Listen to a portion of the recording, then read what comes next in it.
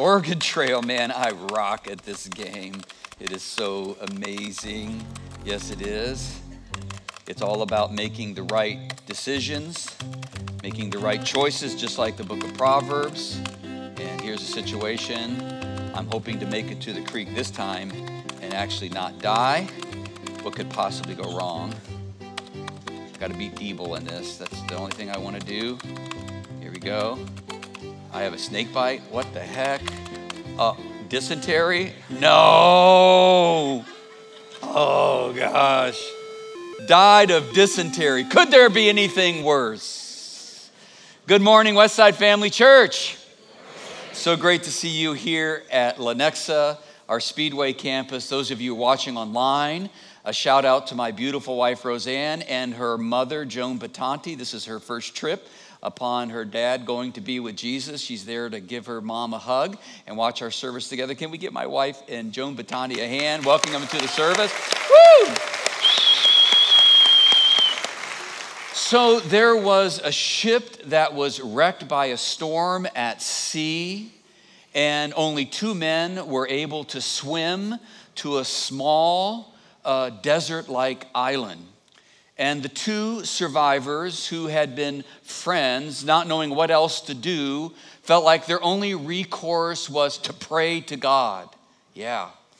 And they decided that they didn't know whose prayers would be more powerful, so they divided the territory on this small desert-like island in 2, and one lived on one side, one was on the other side.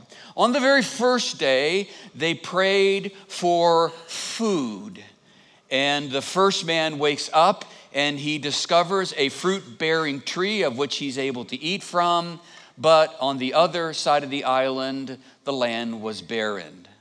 About a week later, the first man decided to pray because he was lonely for a wife. And wouldn't you know it, he wakes up the next day and discovers that there's been another shipwreck, and the sole survivor is a woman who comes to his side of the island. On the other side of the island, there is nothing. Soon, the first man begins to pray for a house and for clothes and for more food. And the next day he wakes up and it's like magic. All of these things have been given to him and still nothing on the other side of the island. Finally, the man decides to pray for a ship. Why not, right? He prays for a ship so he and his wife could leave the island the next day. Wouldn't you know it, there is a ship docked on his side of the island. So him and his wife, they board the ship and they're taking off, making the decision to leave the second man on the island. He decided his friend was unworthy to receive God's blessings because none of his prayers were answered. But then there was, as they were leaving, a voice from heaven that said, "Why are you leaving your friend on the island?" To which the first man said, "My blessings are mine alone, since all of my prayers were answered. None of his prayers were answered, so he does not deserve to go." The voice from heaven said, "You are mistaken. He has only prayed one prayer, of which I answered. If not for that, you would have received none of my blessings." The first man said, "Tell me, God, what did he pray that I should owe him anything?" And God said, "He prayed that all of your prayers would be answered." We all need a friend like that. But the truth is, many of us don't have such a friend.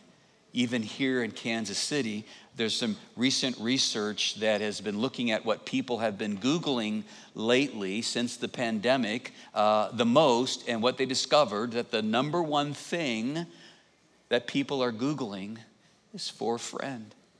They are lonely and lacking community. That's not only happening here in Kansas City, but all over the place. My middle son, Steven's girlfriend, is a neurologist, and she was sharing with me recently that upwards to 50% of the patients she sees don't need a neurologist.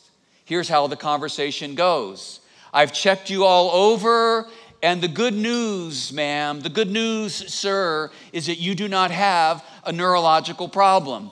Upwards to 50% of the patients then say, that's okay. When can I set up my next appointment? Yeah, they don't have a neurological problem. They have a loneliness problem. Dr. Chan is her name, and she sent me national research which suggests that she as a physician is not alone. You see, people are longing for a good friend, and they're willing to pay for it if necessary. Yeah. So today we're continuing in our series through the book of Proverbs, an Old Testament book filled with pithy statements that are inspired by God. Therefore, you can take them to the bank. And the book of Proverbs is designed that if you'll not only understand them, but dare to apply these many principles to your life, you are setting yourself up in the best possible position to live your best life. Anybody want a best life? Yeah, that's why you're here today, hopefully. Now, we are covering the 6 major topics in the book of Proverbs. So far, we have covered the fool in week 1. Then we have covered last week the sluggard, week 2. And today, we're looking at the topic of the friend. Yeah, something we all need. And so we're going to cover today the 4 characteristics of a good friend found in the book of Proverbs. I'm going to invite you to open your Bibles to the book of Proverbs. Or another alternative is to open up the Westside app and go to the gathering notes, and there you'll discover all the scriptures I will be reading, as well as an outline for you to fill in these 4 traits and take them out with you. Now, of the 4 characteristics or traits of a good friend, the first one is constancy. Say constancy. Constancy. Oxford Dictionary defines constancy as the quality of being faithful and dependable. And this is up against the opposite of constancy, which is the fair-weathered friend. Merriam-Webster defines fair-weathered friend as someone who is only loyal during times of success. And the book of Proverbs would agree. Proverbs chapter 14 and verse 20 said, "The poor are shunned even by their neighbors, but the rich have many friends." Proverbs chapter 19 says, "Wealth attracts many friends, but even the closest friend of the poor person deserts them. Many curry their favor with a ruler, and everyone is the friend of one who gives gifts." The poor are shunned by all of their relatives. How much more do their friends avoid them? Though the poor pursue them with pleading, they are nowhere to be found. So wisdom says that whenever someone wants to be your friend, you should ask the question in your mind, why do they want to be my friend? Why do they want to be my friend? And the opposite is also true. Whenever you want to be a friend of somebody else, you should ask the question from your heart, why do I want them to be my friend?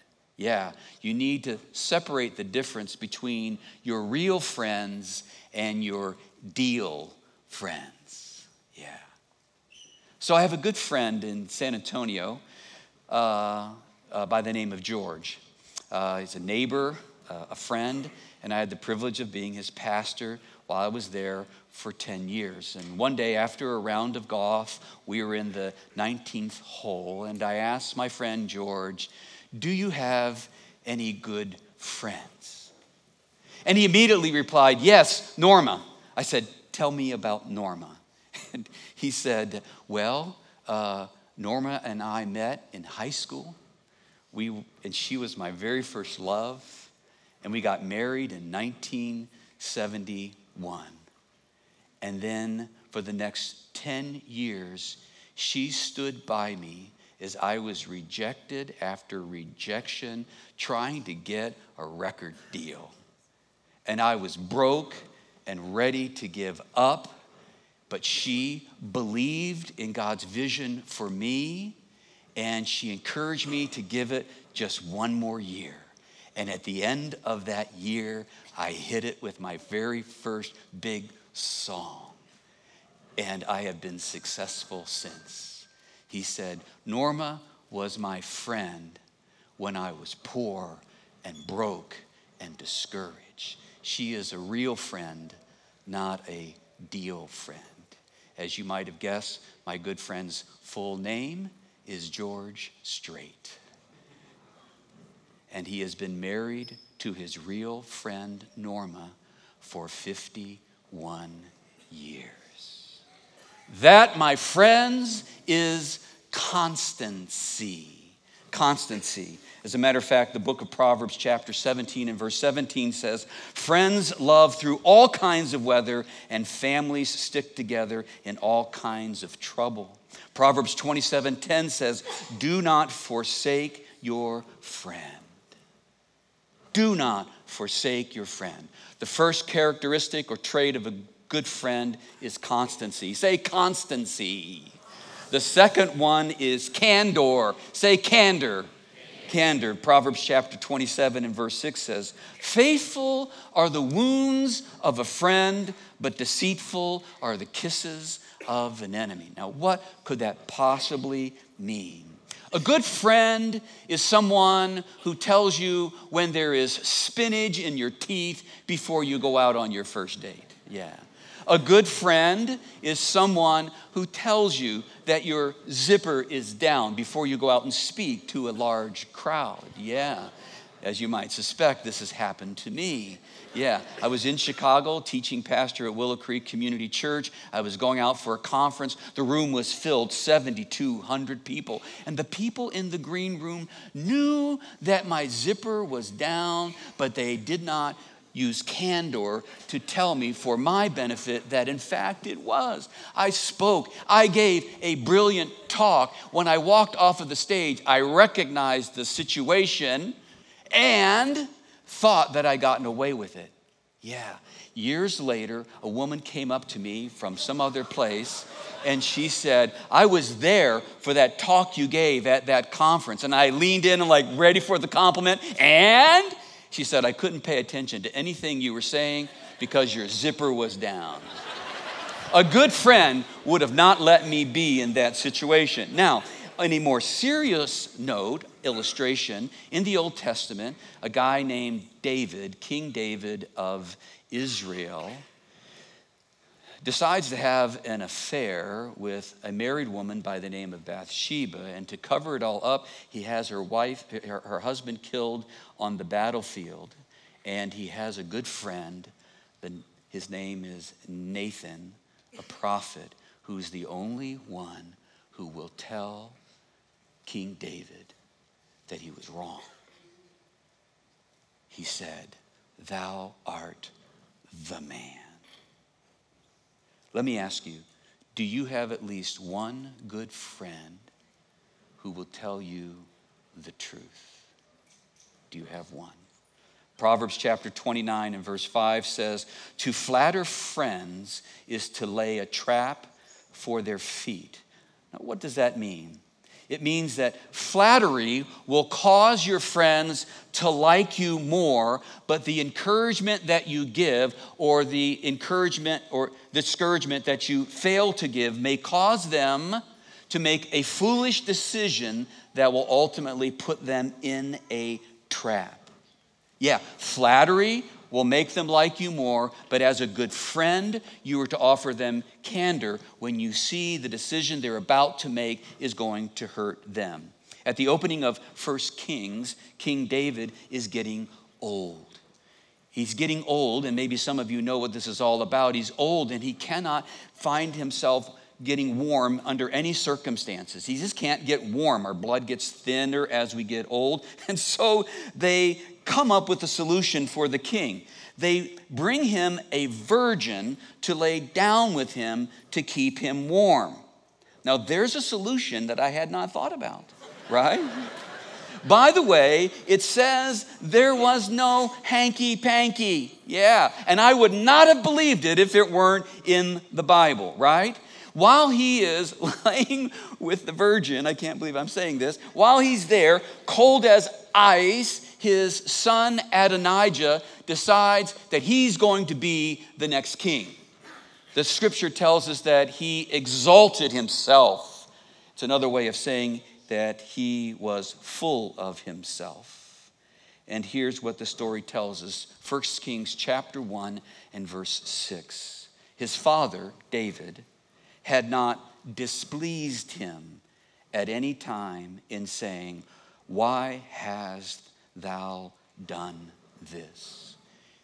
The scriptures turns this back on to David as the father and friend, and said that it was David's responsibility to speak to his son, to displease him with candor, so that he would not do what he was about to do, and the ending of the story is disastrous. Let me ask you, who do you need to displease so that you can prove the depths of your love to that person by telling them the truth and dealing with the issues that they must face?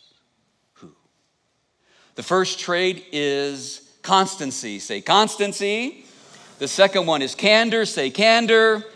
And the third one is counsel. Say counsel. Counsel. Okay, Proverbs chapter 27 and verse 9 says, "Perfume and incense bring joy to the heart, and the pleasantness of a friend springs from their heartfelt advice." Back to the story of David before he becomes king. He is on the run as a fugitive from King Saul, who is super jealous at David's popularity and success. Prince Jonathan, the king's son, next in line to be the king, grabs David by the cheeks, looks him square in the eye, and says this to him in 1 Samuel chapter 23. "Don't be afraid," he said. "My father Saul will not lay a hand on you. You will be king over Israel, and I will be second to you. Even my father Saul knows this." What Jonathan is offering here is not a word of flattery, because Jonathan knew that this was true. This was the will of God for David. And David knew it as well, because not too much earlier, God, through the prophet Samuel, told David as a young man he would be the next king. Jonathan is not engaging in flattery, but rather Jonathan is engaging in good counsel, reminding David of God's good vision for him that David had lost sight of. In 1 Samuel chapter 23 and verse 6, it says, "And Saul's son Jonathan went to David at Horesh and helped him find strength in God." A good friend helps you find strength in God and reminds you at your time of need of the good vision that God has for you. They lift your spirits and get you back on track. The proverb says, "The pleasantness of a friend brings joy to our heart." So I ask you the question, when has someone done that for you lately? Grabbed you by the cheeks and helped you find strength in God when you have lost sight of God's good vision for you? When have you done that for someone else? This is what Norma did for George Strait. And had she not done it, we would not have songs like, "All my exes live in Texas. That's why I hang my hat in Tennessee." So I challenged George on that song. I did. I said, "Now, George, you don't have any exes. You've been married to Norma for 51 years, and you don't live in Tennessee. You live right here in San Antonio." And he said, "Randy, I didn't write the song. I just sing it." Yeah. But as it turns out, this concept of counsel is not just about perfume and incense and country music, The Proverbs adds another layer to the kind of counsel we are to provide for our friend. It is found in Proverbs chapter 27 and verse 27, and it basically says, let me provide you with some background music. As iron sharpens iron, so one man, one woman sharpens another. You get it? Because if you don't, I'll keep doing it. Yeah. As iron sharpens iron, so one man sharpens another. What does that mean? A good friendship is not all about rainbows and unicorns. No, sometimes it gets pretty spicy. This includes healthy competition, lively exchange of ideas, and constructive criticism. Yeah, constructive criticism. That a good friend will bring out the best in you, sometimes through healthy competition, and other times through constructive, not destructive, but constructive criticism that only they could get away with because of the relationship they have with you. They may say things like, "You let your kids walk all over you. Why do you do that?" Or they may say, "Man, that was just rude." That's how guys talk, by the way. "Man." Or, "Man, why did you dishonor your spouse in front of us? That was not cool, man. You're better than that, man." They bring out the best in us. So the first trait is constancy. Say constancy. The second one is candor. Say candor. The third one is counsel. Say counsel. Now the fourth one is called common sense. Say common sense. Yeah, ultimately, a good friend has respect for another person's feelings. You need friends who are relationally intelligent.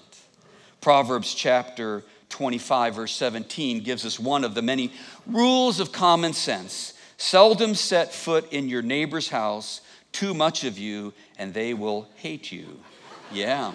What does it mean? It means don't outstay your welcome. You've heard the phrase, house guests are like fish in the refrigerator. After 3 days, they start to stink. Yeah, or the rule of thumb is, for me, whenever a person invites you to stay longer, they don't mean it. We've had a rule over the years, Roseanne and I did, to keep our friends because it's been violated on us many times. We will not stay past 10 o'clock no matter what the person says. Now that I'm over the age of 60, it's going down to 8 o'clock. Got to get tucked into bed before 9, yes. Here's another one. Proverbs chapter 25 and verse 7 says, if anyone loudly blesses their neighbor early in the morning, it will be taken as a curse. Yeah, some of you are like, I have a relationally unintelligible friend who's like this. It's referring to people like me. People like me who are extreme extroverts filled with God-sized sanguine, yeah? And I just don't know how to dial it back. For me, every conversation is like we're in the fourth quarter of a Chiefs game, and you're like, man, you need to chill out a little bit, right? Hey, the proverb doesn't say it, but it implies it. The truth is also true for the introvert in the room. Yeah, me as a sanguine guy trying to keep a conversation going with you is like really tough. You know, I'm running out of material, man. You got to help me out.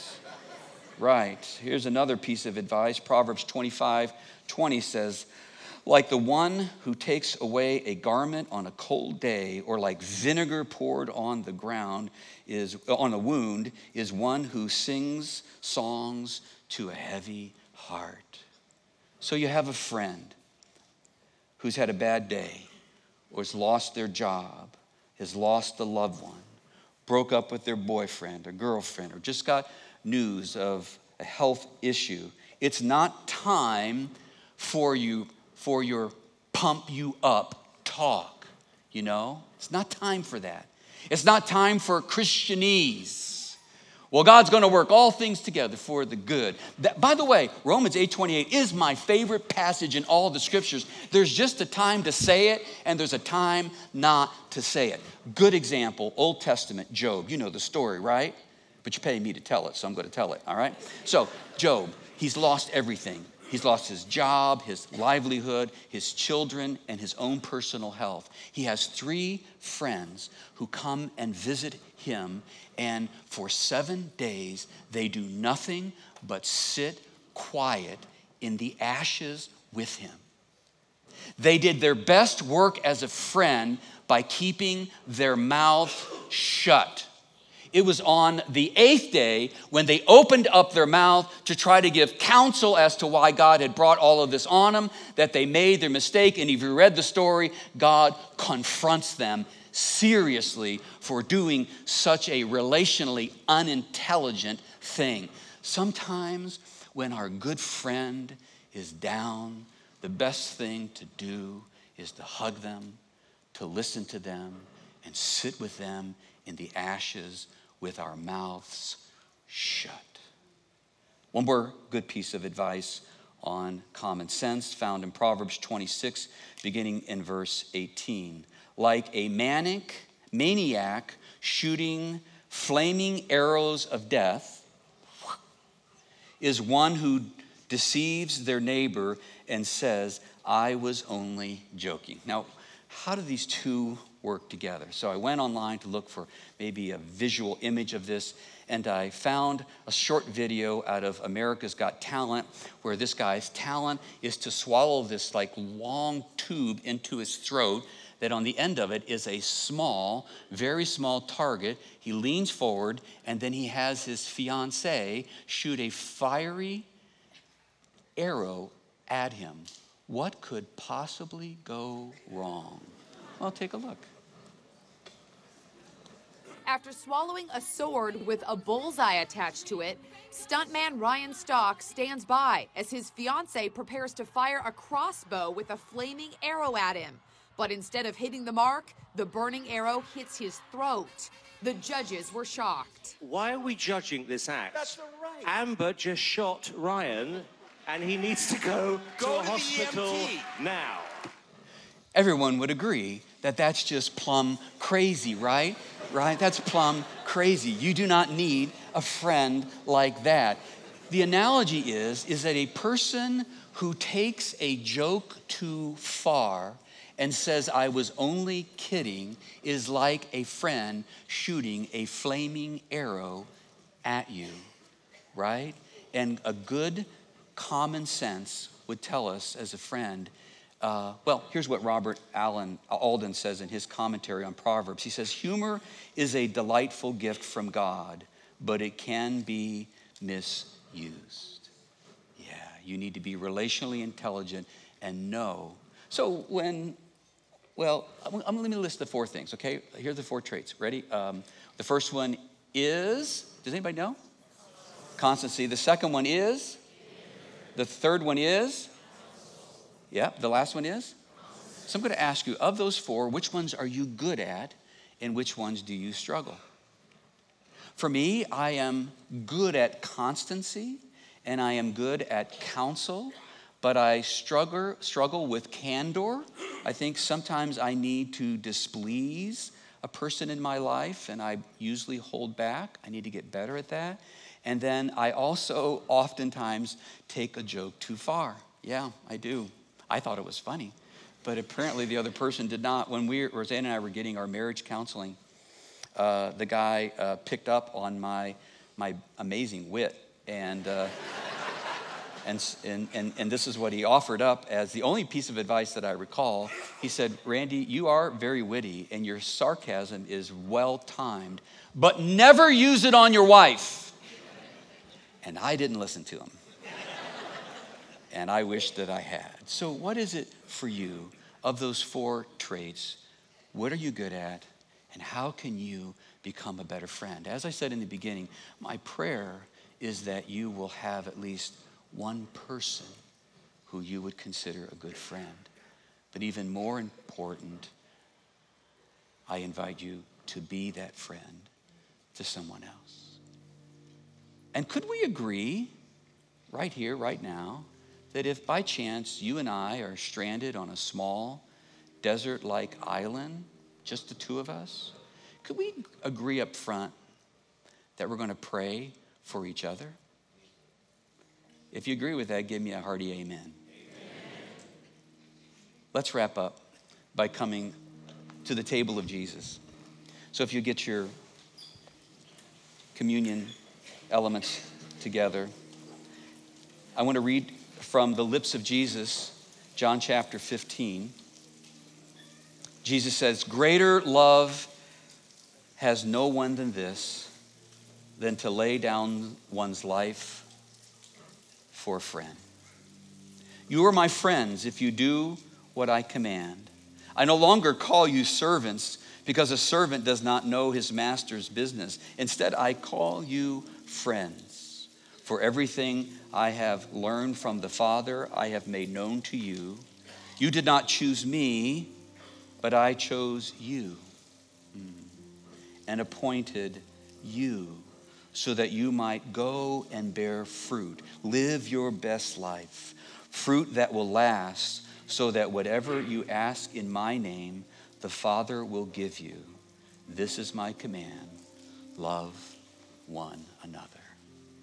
Greater love has no man than this, than to lay down his life for a friend." That is what Jesus did for you, and he did for me. Let's pray. Heavenly Father, in this holy moment, as we are about to enter into a time of worship, to remember all that you have done for us, we remember this one thing, that Jesus has chosen us as a friend. And he has done the ultimate act of a friend. He laid down his life for us that we might live. And so in this moment, we just say thank you by partaking of this meal. And by partaking of it, we're not only saying thank you, but we are afresh taking Jesus into our lives, that his life may be lived out through us for the friends that you've placed in front of us. We thank you again in the name of Jesus and by his authority. Amen. Church, the body of Christ.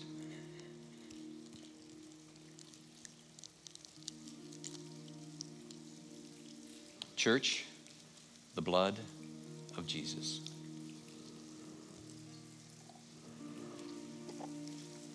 Let's all be standing to our feet as we worship our God.